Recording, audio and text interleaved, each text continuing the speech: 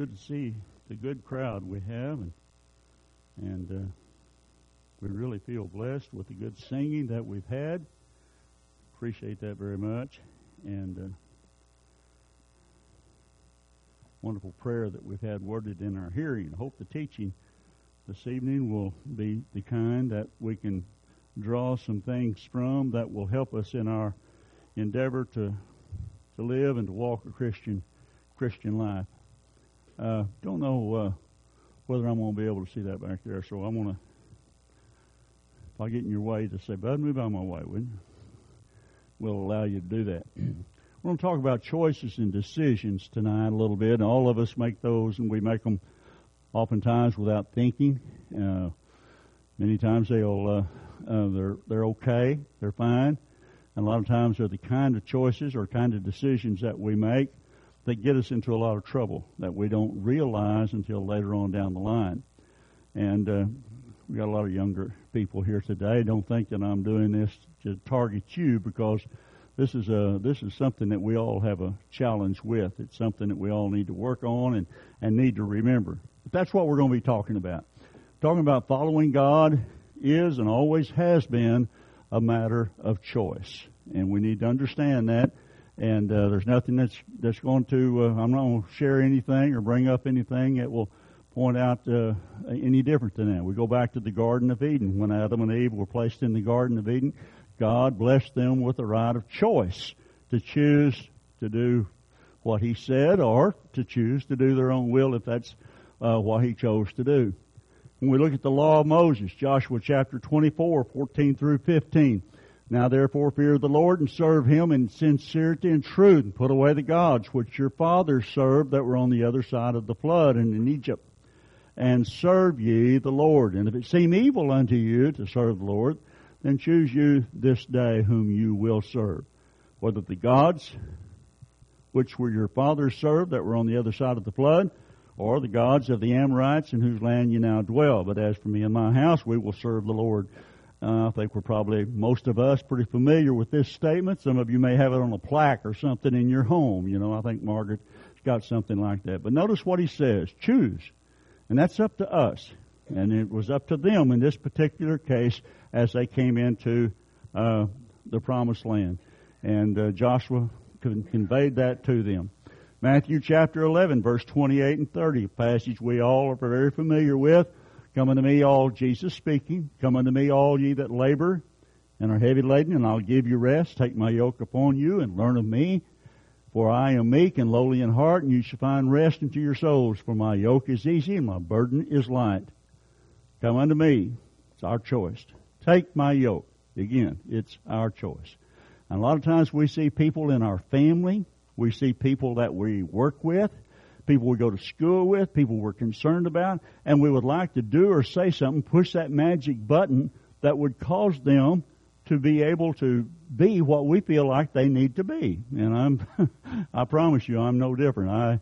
I wished I had that kind of power, but we don't. God didn't create us that way. He didn't create man that way, and Jesus accepts that creation and accepts the fact that we have the right to make our own choices. Matthew chapter 16, 24, Jesus again says unto His disciples, if any man will come after me, let him deny himself, take up his cross, and follow me. If any man will, it's up to us, our choice, our will. Of course, God desires that we make the right choice. So everyone, and this is what we'll be focusing on tonight, that makes a decision in the area of right and wrong, makes it on the basis of certain propositions that are characteristic of his or her level of behavior. Isn't that a nice statement? I don't know if I worked on that and come up with that, or if I copied that from a book. I don't know, but I like it. Don't you? Don't you think that's about right? Everyone who makes a decision in the area of right and wrong makes it on the basis of certain propositions that are characteristic of his or her level of behavior, and that's what we're going to be focusing on here tonight. And everyone falls in one of four levels, and maybe more than one, different aspects of it. Let's look at the levels of behavior, where decisions are made in the area of right and wrong. The natural level, that's what we're going to start out with. We have some youngsters here tonight. This is people who decide everything according to the natural impulses, natural drives, natural instincts. We've got some youngsters here that and some babies. What happens to a baby whenever they get hungry? They cry, don't they? And it's just a natural response that they have. They get hurt, they cry. And that's kind of what I'm referring to here. It's natural with us. But not all decisions that are made based on this level are bad. A lot of them are. And if we don't grow out of that, and many people do not, our prisons are full of them. If we do not grow out of that, then that's where we're going to have problems and have difficulties. Most decisions on this level are focused on ourselves, on me, and what will profit me, or how I will be benefited. Remember what Jesus said, if any man will come after me, let him do what? Deny himself. So that's the problem. The idea is, if it feels good, you do it. The belief that the greatest good in life is personal pleasure. Now, a lot of people feel that way. A lot of grown men feel that way. Grown women that feel that way. That's lived their whole life. They feel like that the greatest good in life is personal pleasure. Not only that, many people teach that very principle, that that's what you need to go for. That's what you need to strive for, is the good. God intended for you to feel good and for life to be pleasant for you. And so oftentimes that's the case, the idea. 2 Thessalonians 3, 10 and 11. Apostle Paul here speaking about those who are not working and not carrying their part. He said, for when we were with you, this we commanded you, that if any would not work, neither should he eat. For we hear that there are some which walk among you disorderly, working not at all, but are busybodies. So obviously, amongst the Christian community that they had there at that time, there were those people that just refused to work. They just was going to take, maybe they were expecting the Lord to come back any time, so there was no need for them to work. But the idea that I see from this is possibly that all they cared about was himself and their own personal gain. 1 John chapter 2, 15 through 17. Probably familiar, most of us are familiar with this. Love not the world, neither the things that are in the world. If any man love the world, the love of the Father is not in him.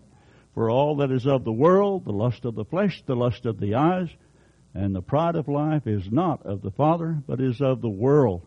And the world passeth away, and the lust thereof, but he that doeth the will of God abideth forever. These are the things right here that draw us away. It was Adam and Eve's problem in the Garden of Eden.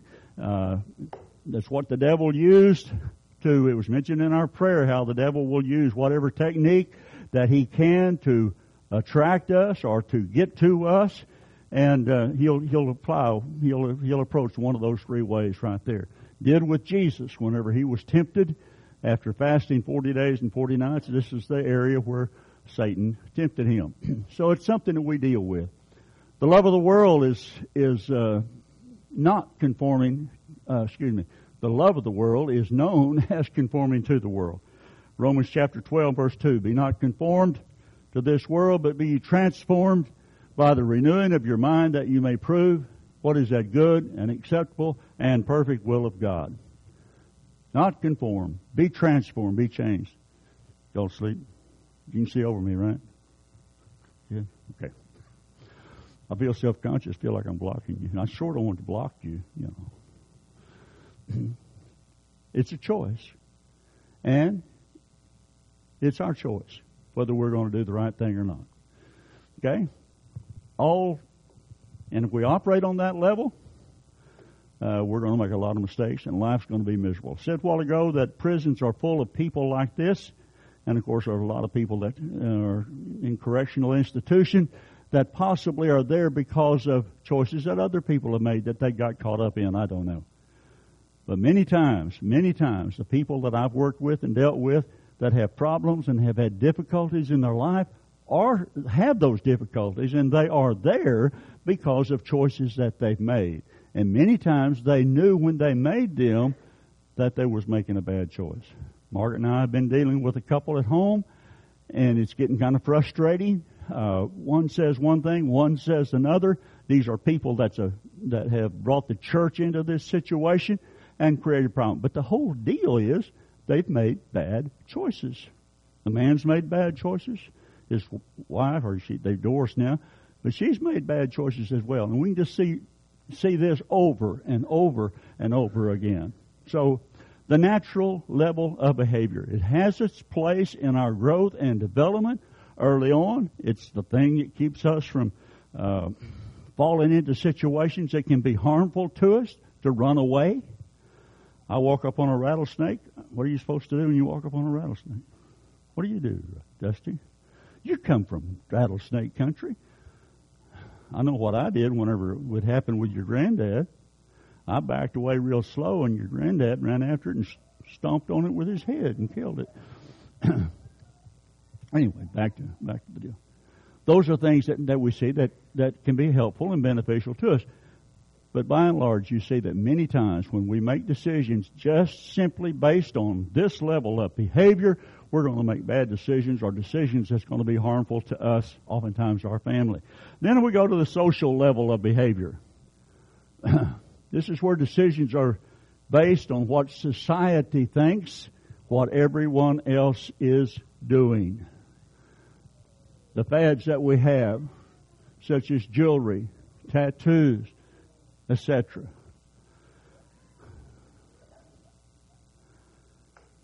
How many things do we see that's changed in this world? I remember one time we had a, y'all have a school code? Did y'all have a school code where you went to school? Did you? We didn't have that back in the 50s. Yeah, I'm that old. We didn't have a code like that.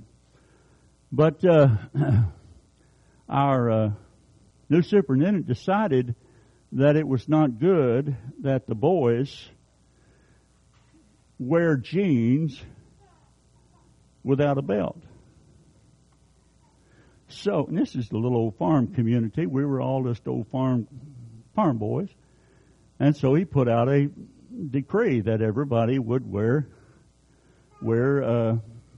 a belt. If you had trousers, jeans, whatever they were, and you went to school and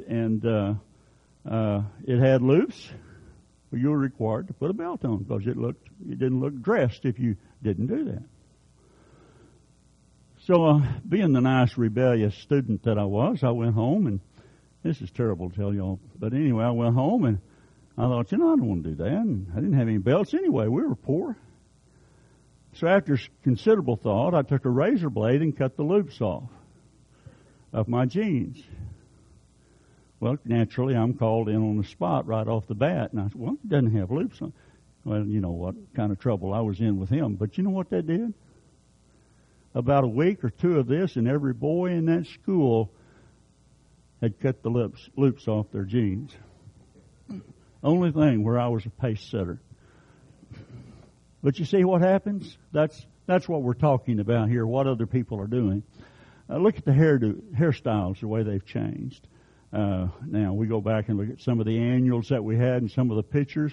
A lot of you are too young to remember this couple, but some of you do.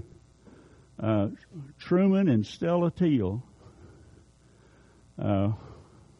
dear friends of ours. And you got a kick out of looking at some of the pictures of them back when Truman began preaching the gospel. And this was back in the very early 50s. And the hairstyle that, not Truman, he never had much hair, but Stella would have. And anyway, it was way up high on her head and all, you know. But those things change, you see. But oftentimes it's because of what the majority says. The democracy approach, if you will. Advertising appeals to this level of behavior. But things change over time. Peer pressure, social pressure is probably the greatest single pressure that people face today, young or old. What everybody else is doing, I don't want to be left out. Well, God understands this. And from the very beginning of dealing with us through law, He has pointed out that we shouldn't follow a multitude to do evil. Not to follow a multitude to do evil. And that's a tendency that people have, you know. Everybody else is doing. Can't be that wrong. Matthew chapter 7, 13 and 14, enter ye in at the strait gate. For wide is the gate, broad is the way that leadeth to destruction. Many there be that go in thereat. Because strait is the gate, narrow is the way that leadeth to life, and few there be that find it. Strait gate. Why? The broad gate is wide. Many people will go in, they'll find it, and few that will enter into life. Okay? Get the idea? This is not something that's new that we're talking about. It's something that's been a challenge for man from the very beginning. 1 Peter chapter 4, reading from the New King James, verses 1 through 4, therefore, since Christ suffered for us in the flesh, arm yourself likewise also with the same mind. For he who has suffered in the flesh has ceased from sin, that he no longer should live the rest of his time in the flesh for the lust of men, but of the will of God.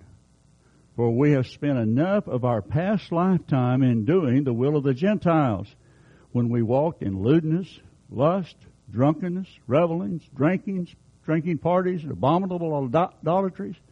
In regard to these things, they think it strange that you do not run with them, speaking evil of you. And that happens. I don't care what age bracket that we fall in. That's going to happen every time. People are going to think you're weird. People think you're odd if you do not go along with what everybody else is doing. And consequently, oftentimes, that's going to lead us into things that we shouldn't do. This is true in the church community. It's true in our congregations. It's true in our brotherhood. It's something that we constantly have to watch about and be careful for. The social level of behavior, what everybody else is doing. And it's not something that any of us are immune from. Need to be careful with. Moral level.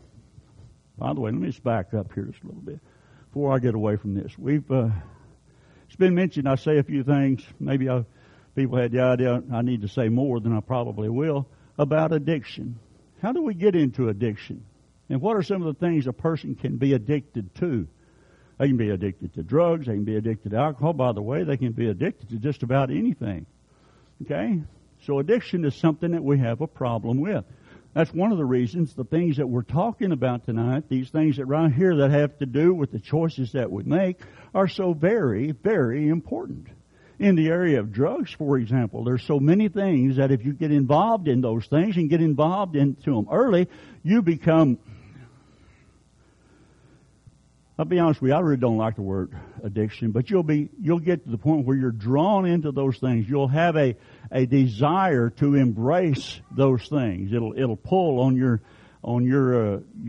own self, and it'll be awfully hard to back away from those. The more you get involved in those things that are not appropriate or not right for us to be involved in. A person might drink a few drinks, and it may not. Well, you know, most alcoholics that end up on Skid Row that really, really have a problem. You know how long it took for them to ever really become to a point where it was hard for them to say no to the next drink? It took years and years and years for that to happen. It started out in a very casual way. You know, let's go get a beer, let's go get a drink, or let's go to the club or whatever. And it starts out in a very gradual way. And little by little, the person that makes those choices to do those things begins to find out that, you know, for a few minutes, this drink or drinks that I might engage in is going to deaden the pain that I feel. And it will. It will. It won't deaden it for long, but it'll deaden it for a little bit. It'll still be there the next day with more problems to come with it. But then what happens oftentimes? Then the person says, well, you know, it helped for a little bit, so I'll try it again. And then they're eased. And then it continues on. See the problem? Now, my dad was an alcoholic. I know what he battled. I know what he dealt with. I've had 4 cousins that we grew up with. They were like my brothers. 3 of them were boys. 1 of them was a girl. She was like my sister. And 3 of those 4 died of alcoholism. And every one of them got into it in a very gradual way and just kind of drifted.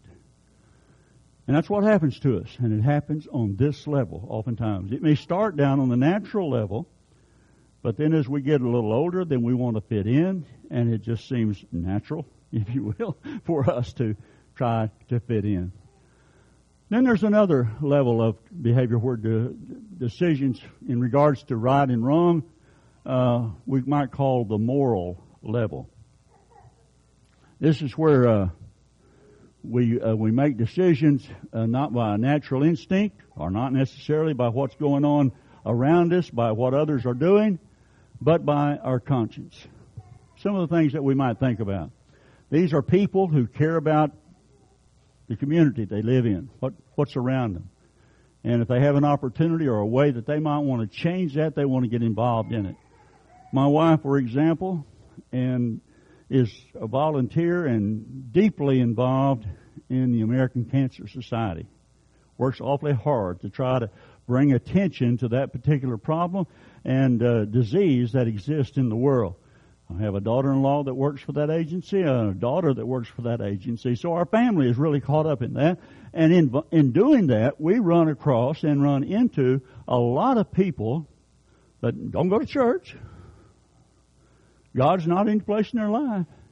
But they feel very strongly about the cause. And they will do whatever they can to help bring attention to the particular problem that we have in our society in regards to the problem with cancer and for the need for research and so forth. Giving blood. You know, Margaret and I give blood, or used to. I have to kind of hog tie her to keep her from going anymore because she doesn't handle it too well anymore. But she's probably given no telling how many gallons of blood over the years. Why does she do that? Because she's such a strong spiritual person? Well, she is. But that's not why she does that. She does it because it's just good. It's a good thing to do. And a lot of people down at the blood bank that come and are participate in that are good people, and they're not spiritual in any way at all. But they see the importance of doing that. So that's what we're talking about here. Some people are Christians and some are not. Some of the examples of the moral convictions that we have in the Bible, we talked about this last evening, is what I based our study on. I don't know if the centurion that we discussed last evening, I don't know if this centurion that Jesus identified and says, I've not seen such great a faith, no, not in Israel, as this Roman soldier has. Because he did. But whether or not it was because of a spiritual belief or not, we don't know. It's just that he believed that Jesus could help his servant, and he cared about his servant. The Good Samaritan that we read about in Luke chapter 10, all of us probably are familiar with the Samaritan, about how the priest and the Levite went by. And here comes the Samaritan. Was the Samaritan a religious guy? Did he go to a synagogue? Did he participate in worshiping to God or worshiping God in keeping with the law? No evidence that he did. But what happened whenever he saw the fellow that had fallen among thieves? He looked at him and he said, you know, here's a guy that's in a bad situation. I could have been like that, you know. The Bible says he had compassion on him. He had strong feelings about the situation that he was in. And so as a result of that, excuse me, I haven't got there yet. As a result of that, he was willing to help him. You see, that's what we're talking about here, okay? Okay, I think I've got that good enough. Let's go on. Spiritual level. Now that's where we're wanting to get to. That's where we're all concerned about. This is where we want to make the right kind of decisions. And this is where it gets a little challenging sometimes. And I hope I don't offend anybody but I got the floor, so you don't have to deal with it. So it's a level that's not based on a complete list of what one must do and must not do.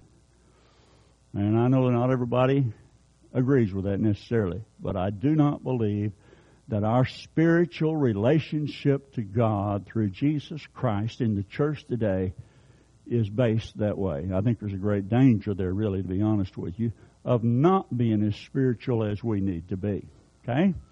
Now, it's based upon our decision to glorify the Lord with the choices that we make. We talked about, or just made a small reference to addiction a while ago. Now, the people that I've worked with, and I hadn't worked with a lot, but those that I have, that have found themselves, if you will, addicted to a chemical or to alcohol, those that have been benefited, I'm going to tell you right now, it's been a battle for them. It's been a struggle. But they've recognized what their weakness is, and they've recognized that it's up to them to make the right kind of choices, and they begin to make those kind of choices. But so many times, the ones we find is, well, and they want to pass the blame somewhere else. They want to pass the blame back on the social. It was the people that I was around. It was the situation I found myself in. My grandmother used to say this about my daddy. He was in prison twice, county jails a lot because of his drinking problem, because of his drunkenness is basically what it was. And my grandmother used to have this philosophy: if we could just get Eugene, that's my daddy, was my daddy, he's dead now, if we could just get Eugene away from this crowd. In 1956, we moved our farm, my grandparents moved our farm from where we were at up around Yukon, Oklahoma, down around Wayne, Oklahoma, to a place back in the woods that was so grown up I didn't think we'd ever get the Johnson grass and crapgrass hoed out. Don't know that we ever did. But that's where we moved to. And it was a challenge for my grandparents. But I remember my grandmother saying this is a way that God can bless our lives. This is a way that we can turn things around for Eugene. Because when he comes, because he lived with us, when we move down here, he'll be around a different crowd. He won't have those old drinking buddies up there. What do you think happened? It wasn't very long. He knew every drinking buddy in town. Every one of them. I ended up preaching in the county seat there, just 7 miles from where we were living. I ended up preaching this guy's funeral, and it was the town drunk. And my dad was one of his drinking buddies, and he found him. And I told my grandmother one time, I said, Grandmother, I said, it's not the crowd, it's Daddy. He looks out the crowd. He wants the crowd. He wants to do that. See? Now, I'm going to use this. I'll just, how many of I went by here? Okay. I'll use him as an example to begin with. You know, when he started that, whenever he died, and I was trying to make arrangements for a funeral, and as far as he had been concerned, he probably didn't care whether he had one or not, but my grandmother did. And so for her benefit and her sake, we're trying to work out some arrangements to have a funeral service. And I asked the funeral director when they had found him, and they went and picked up the body. I said, did he have anything? He said, well, we had to burn what clothes he had on him. You wouldn't. And I said, anything else? And he said this, and he handed me a plastic bag with 3 things in it. A pair of fingernail clippers. My dad always had fingernails trimmed well. A pocket knife with every blade in it broke. Probably used it for a screwdriver. And a wallet that he made while he was in the prison at McAllister. Had his name on it. And that was all. Now, you know, Jesus said our life doesn't consist of the things that we possess in this life. I know that's true. But the reason he didn't have anything. Now, you know when this started? It started 40 years before. You know how it started? Hey, Gene, let's go get a beer after work.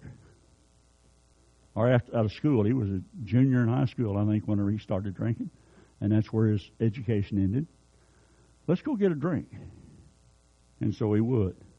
Well, it wasn't long until he's picked up for drunk driving. My point is this, all down through this process, every problem that he ever had, every challenge, every difficulty had to do with alcohol that he drank. Do you think whenever somebody said, "Hey Gene, let's go get a beer," do you think it went through his mind that, you know what? I'm going to end up one of these days with a son that I really don't care about, that doesn't care about me, with grandkids that doesn't know me, and with a broken home, with a prison record, jail time. The state of Oklahoma is saying they will not give me driver's license because of my record. Do you think he planned on that? No, he didn't plan on that. And so now I am talking to young people. Every time you're faced with a decision, in the area of right and wrong, you look at where it can take you and lead you. One beer? One beer didn't do it. It was the starting of the process. And there wasn't a lot said to him about that at the time. It was, well, Gene, you shouldn't do that, you know. And then the first Thanksgiving that we had, that he was in the county jail at El Reno, and my grandmother says, "I'm not going to have a Thanksgiving meal here at our house while one of my sons is in jail." So my two uncles put their money together. This is way back in the early 50s, and come up with $15 to bail him out. That may not sound like much, but it was to them back then. And that was the starting of another process of getting him out of trouble and not allowing him to face up when he had to face up. He forged checks on me after I got out of the service. And finally one day I said, "I can't do this. I've watched my grandparents, I've watched my uncles and my aunts take care of him." I said, "I'm not going to do this." I talked to my granddad and I said, what do you, he said, "Don't do it. You don't have to." So I went to the bank and I said, "Who is this fellow that forged your name?" I said, "It's my dad." "And you're just going to let these checks?" I said, "Yeah." I said, I can't do that." So they reimbursed my money. You know what I found out about several months later?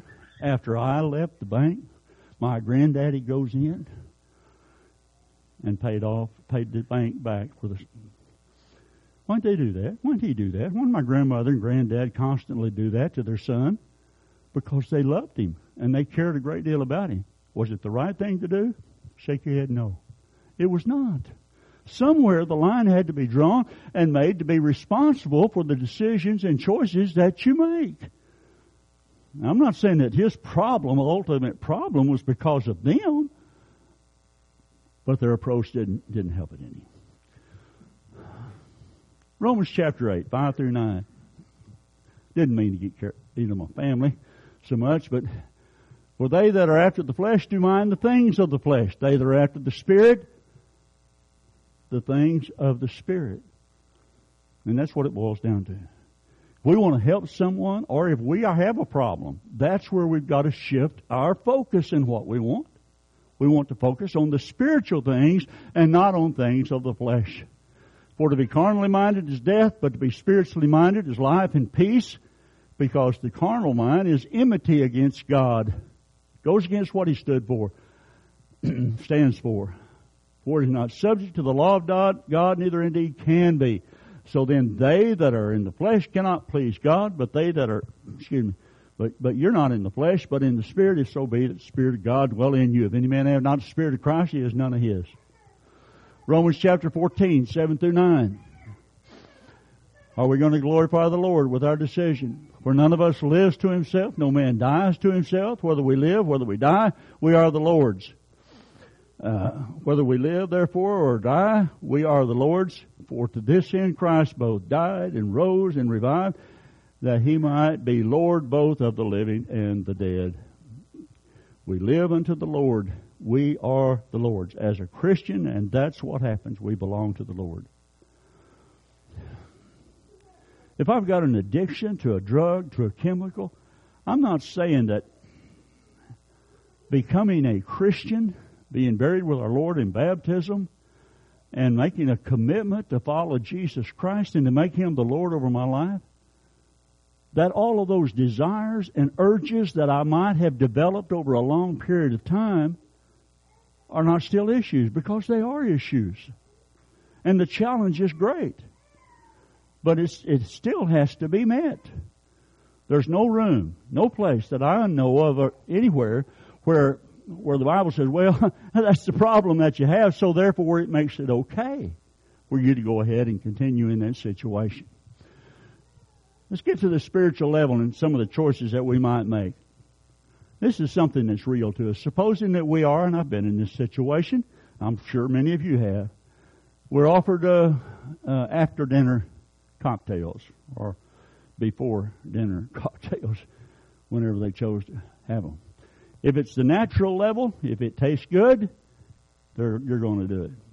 If it's the social level, everybody else is doing it and you want to fit in, you're going to do it. You know that family I was telling you about, my cousins that was like my brothers and sister? There was only one person that didn't drink in that group. And he died a couple of years ago. As strange as it may seem, he died of cirrhosis of the liver and probably never took a drink. Never took a drink. But he would find himself in those kind of places, and I'd say, well, Mike, what did you do? How did you handle that? And he said, well, I'd just order water. And most of the time, people just thought I had some kind of drink. But whatever. He said, I knew good and well if I ever started doing that, I'd be just like my two brothers and my sister. And I wasn't going to do that. Moral level. If it didn't threaten your moral standard, like I was telling you a while ago about the cancer drives that we've been a part of. There's a guy that Margaret's worked with this fella, and he has worked hard. He's probably Ada, our community, probably has led the state of Oklahoma in raising funds to fight cancer for the last 10 years because of work that he has done. Do you know what he would do when we'd have a relay and a fund drive? He'd go over to a trailer where he was at once he got things started and sit over there with a fifth of Jack Daniels and usually have to sleep 2 or 3 hours to be able to make it out and close up the program at daylight whenever we would end the all-night program that we would have. Worked hard at it, but again, he didn't see that threatened his moral standards, but he had some moral convictions. Hope that makes some sense to you. How about the spiritual level? Somebody said, well, now you said a while ago that it wasn't based on a list of do's and don'ts. That's what I think. That's the way I look at this. So, how is it? I don't know. I hadn't figured that out yet. Don't know. Spiritual level. Would the act be wrong? Ask yourself the question, would the act be wrong? You might say, well, we're talking about, let's say having a drink at a restaurant or something. You might say, well, no, I don't think that would actually be wrong. Or maybe it was in somebody's home. Okay? And you might be right. That may be true. The act itself might not be wrong. Somebody told me one time, a preacher told me one time, that he could prove from the Bible that drinking a drink was a sin and could send you to hell. Well, I do believe that can happen. But I'm going to be real honest with you. I have difficulty finding a place in the Bible that teaches that. Now, having a drink, can it lead to another drink and another drink until a problem matter exists? Yes. And can that lead you to hell? Yes. It can. But be honest. Let's just be honest with the situation. Would the act itself be wrong? Another thing we might consider. How would it honor or dishonor Christ? What He stood for and what my relationship with Him is. Whatever the decision might be, and we're talking about in an area of right and wrong, if we want to focus on the spiritual level, we've really made that commitment to the Lord that we're going to follow Him. And I've used alcohol and drugs, but there's a lot of other things that we talk about. Pornography, a lot of things that we have going on in our society that's so easily for people to be drawn into. How would it affect the spiritual well-being of another person? who might see me or might see. How's that going to work? How would it affect the spiritual well-being of another person? Well, let's look and see what the Bible says. Romans chapter 14:23. It's neither good to eat flesh, nor drink wine, nor anything whereby thy brother stumbleth, or is offended, or is made weak. Hast thou faith? Have it thyself before God. Happy is he that condemneth not himself in that thing which he alloweth. And he that doubteth is damned, if he eat, because he eateth not of faith. For whatsoever is not of faith is sin. He's talking about meat that was offered in sacrifice to idols. Is what he's dealing with here, and how that could have caused someone else to offend and become a part of idol worship. Whereby thy brother stumbleth. That's the key words that I want us to focus on in this reading. So we have a lot of choices in our life. The dress that we wear. That women adorn themselves in decent apparel using discretion, not with braided hair or gold or pearl or costly array or clothing, but that which is proper for women professing godliness and good works. I don't know what translation I pulled that from, but you get the idea. By the way, let me back up there just a little bit. Y'all got finger food later? I don't want to go too long here. Dress. Y'all heard of the dress barn? We're going to, I was going to do a wedding down in Beaumont, Texas. Mark says, I got to have a dress. I said, well, we're going to pass a lot of these outlet malls. We'll stop and get you one. So we stopped at one somewhere and went into this place. It said dress barn. And Margaret looked and looked and looked. She came over to me. She said, you know, they don't have a dress in here. I said, well, it's the dress barn. Sure they do. She's not a dress. So I went over and looked with her and didn't have any dresses. They had skirts about that long. And, you know, everything was keyed to somebody much younger than my wife. Not that she's old. She's not, you know, but. So I took the lady. I went over and got this lady. I said, come here with me. I want to, just for a minute. I think she thought I was going to beat her up. We walked outside on the sidewalk and I said, look at that sign. She said, what's wrong with it? I said, it says dress barn. She said, and? I said, you don't have any dresses. She wasn't too far from Margaret's age. And she said, I know, I'm sorry, but that's, you know, we try to sell to the clientele that we have. Hey, is that a problem? Well, it is today in our society. The friends that we have. I don't know, Michael, you may remember whenever we grew up, I don't know if you ever noticed our two daughters, their dresses just kept getting longer and longer and longer until they was nearly dragging. Well, they did drag the ground sometimes. And that was because the style in the 70s was getting shorter and shorter and shorter. And I mean shorter.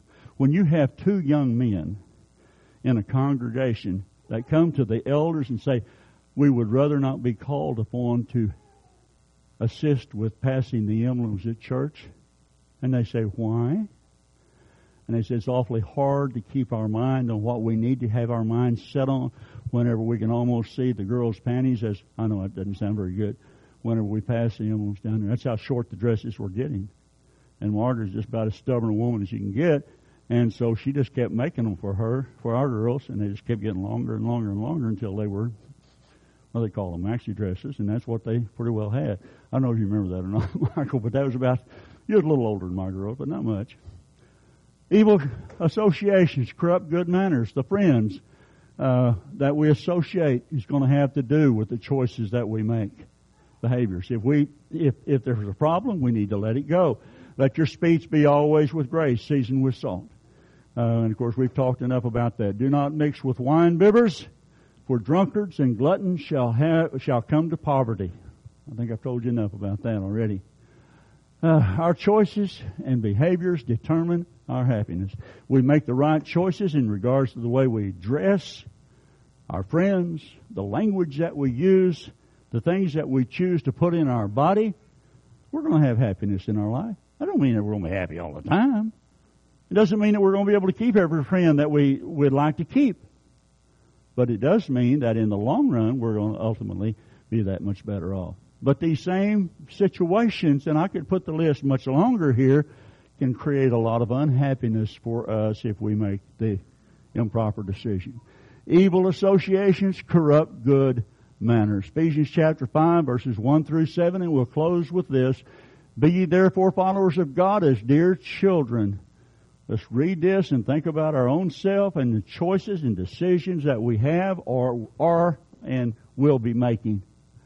And walk in love as Christ also hath loved us, hath given himself for us an offering and a sacrifice to God for a sweet-smelling savor. But fornication, sexual immorality, fornication and all uncleanness or covetousness, let it not be once named among you as becometh saints. Christians, neither filthiness, nor foolish talking, nor jesting, which are not convenient, but rather giving of thanks. For this we know that no whoremonger, nor unclean person, or covetous man who is an idolater, hath any inheritance in the kingdom of Christ and of God. Let no man deceive you with vain words, for because of these things cometh the wrath of God upon the children of disobedience. Be not ye therefore protectors with them. It's simple. It's not hard. It's not rocket science. It's making a commitment, and it's living up with that. Now, granted, there's going to be those situations sometimes that we engage in or that people engage in, and they make a mistake. Well, what do? Well, you try to renew that. You try to renew yourself and confess your sin and pray to God that He'll help you. What can you do if you have an addiction where maybe you've already been involved in that? Get a brother. Get somebody that you have admiration for, that can help you, that can support you, that you can go to and talk to, or a sister that you can go to and talk to. One that you can hold in confidence, or they can hold in confidence those things that you say. But address the problem. Don't let it just sit there dormant, because it won't. It'll get worse. It's your choice. So what's our level of behavior? Lesson's yours. A little longer than I intended to go. If we can help anyone in any way, we'll give you an opportunity as we sing the invitation song. But I hope we've had a study that in some way has helped and benefited you in some way. If you have a need to respond, do so while we stand and sing song select.